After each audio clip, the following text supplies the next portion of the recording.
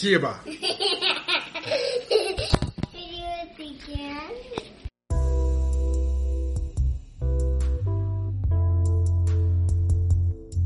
Thanks for joining me, my friends.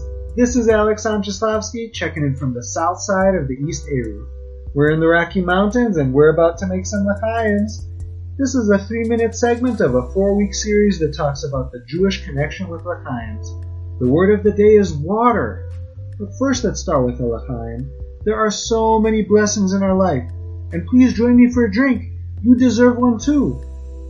Right now I have a chilled etrog liqueur. Today we'll make this l'chaim to sustenance.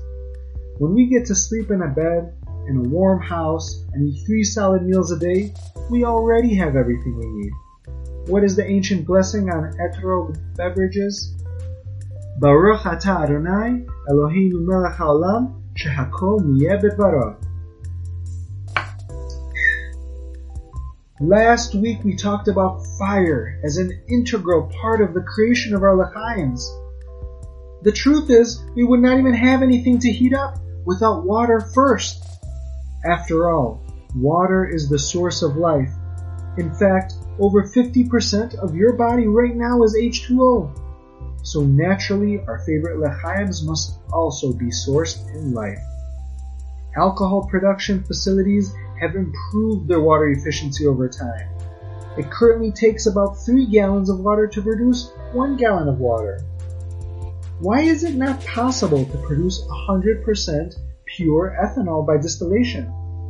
Ethanol and water form an azeotrope, the boiling point of which is below the boiling point of pure ethanol.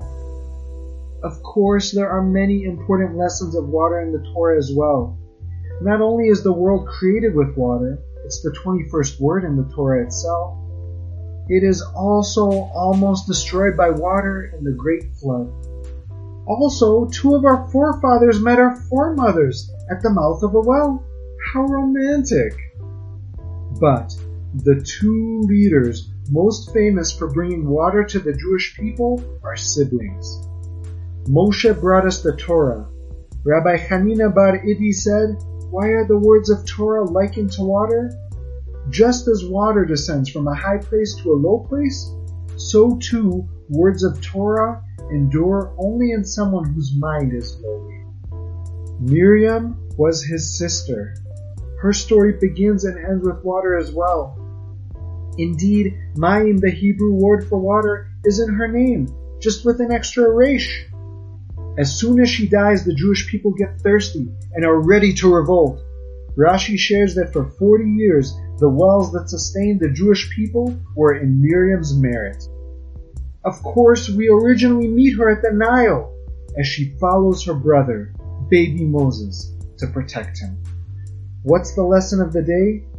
Miriam is one of our greatest leaders, not only because she was not afraid of Paro, but she helped take care of Moshe in Paro's own palace, where he grew up to be the most humble leader and the one to take us out of Egypt.